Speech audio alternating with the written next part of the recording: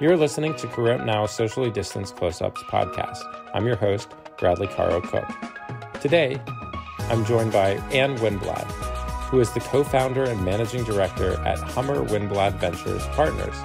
She is a leading venture capitalist who has focused on software investing and making a difference in the local community. Anne, welcome. Thank you so much for joining us today. Why and how did you become an entrepreneur? Well, in many ways, I'm an unlikely entrepreneur and especially unlikely venture capitalist. I grew up in a small town in Minnesota. My dad was a high school basketball coach, my mom a nurse. My dad, the first in his family who ever went to college. I'm the oldest of 6 kids, only 8 years apart between me and my youngest sister. I was fortunate that when I went to college in Minnesota at the University of St. Catharines and the University of St. Thomas, they started teaching computer science classes. So when I graduated in 1973, there was no pandemic, but there was raging unemployment, followed by inflation, followed by the resignation of the President of the United States, which if only that would happen now. But I was offered many jobs because I was a math major and had computer science skills. And so I took a job at the Federal Reserve Bank, and I learned quickly that I was not a good person to hire in any kind of corporation. A year out of college, about a year and a half out of college actually, I resigned, convinced 3 more skilled programmers than me to take a year off and to start a software company. That was a seminal year. I got lucky, which was very fortunate. Luck plays a role here. 75 was the same year that Microsoft started. Apple started shortly thereafter, and Oracle started in 1977. So it was the beginning of the contemporary software industry as we know it today, but none of us knew each other or knew that. We just were off to the races. Bill Gates, who started Microsoft, had much better coding skills than me and decided not to finish college.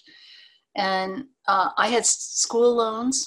I had no experience as an entrepreneur. I did not know any other entrepreneurs. I never knew the term entrepreneurs. I just knew that the Federal Reserve Bank and any other corporation was not a place that should hire me.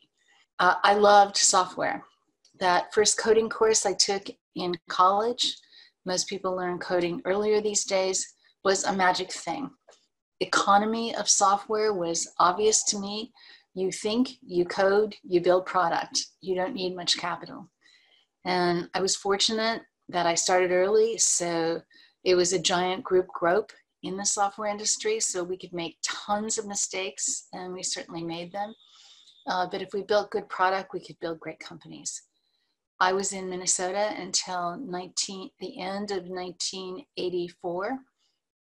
When I sold my software company, we had many acquisition offers, and I had finally discovered that winter was optional, but I needed to earn a lot more money to afford California. So I moved to California and then became another entrepreneur and co-founded Hummer Winblad Venture Partners. And we were the first venture capital firm that invested solely in software we made our first investment in 1989. When we started our fundraising, right in the middle of it was the 1987 market crash. So I seem to like bad economies or not pay attention to them. And I'm a living example of that. In macro environments, you can still make a big difference and still be and it's a true test of an entrepreneur. My mantra is that complexity and uncertainty are signposts for opportunity, and you only see that if you're a true entrepreneur. Wow, that's a great quote right there, and what a adventure you've had. So I was wondering, what advice do you have for young or new entrepreneurs? Yeah, for new entrepreneurs, I think one of the opportunities you have is if you're still in college, do an internship at a startup and see if you are really an entrepreneur. If you don't like complexity and you don't like uncertainty, and by the way, we've got that in spades everywhere now, but it's in spades more inside a startup, you'll learn that fast. And if you do want to be an entrepreneur, you'll get your feet wet on where you fit in an organization. Startups, especially in software, are much more fungible organizations. They're flatter. Most of our companies that we fund, and we are the first venture investors in our enterprise software companies we fund, most of them don't try to hire bench experience, some of that, but they really want to find people who are still on their curve of earning their stripes and are willing to learn and are willing to continue to take risks and have great listening skills, really, have sort of an innate ability to understand products and markets at the same time. So figure out if you are that person. There are many innovative jobs in corporations now. Almost every corporation has an investment group that co-invests with venture capitalists. About 50% of all the deals done in the last few years had a corporation in them as well. There are innovation groups. Most companies discovered that they weren't that far along in their digital transformation. They weren't prepared for the final exams that came in March called the pandemic. So there's a lot of innovation going on there. That was not so true in 1973 when I graduated from college. So you can find your way as an entrepreneur in large corporations if you need more certainty. If you really are ready for uncertainty, and Bradley, it sounds like you really understand complexity and uncertainty yourself. That's your true test. If you also need to find a place you fit. In our companies, we value mission and cultures. There are certain entrepreneurs we will not fund, even though we know their market opportunities and productivities are great because we don't believe in their core values. They don't have strong missions. And you have to determine where you belong as well. Talk to other entrepreneurs and ask them to bring you along. Find a network early versus later.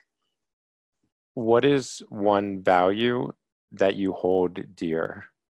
Well, there are many values I hold dear, but I do value intellectual honesty highly. And it's a hard trait to have. It means that you really do know what your moral compass is, that you are willing to say when you don't know something, that you are willing to balance risk and that moral compass at all times.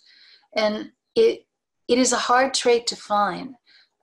Most people are learning on the job, and they don't want to admit that they haven't figured everything out.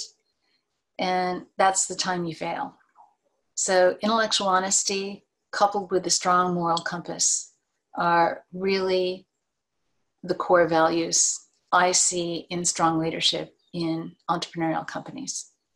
Wow, that's really inspiring and also just such a core principle. I want to thank you so much for joining us today and wish you tremendous success in all your worthy endeavors. Thank you very much, Bradley, and the same to you.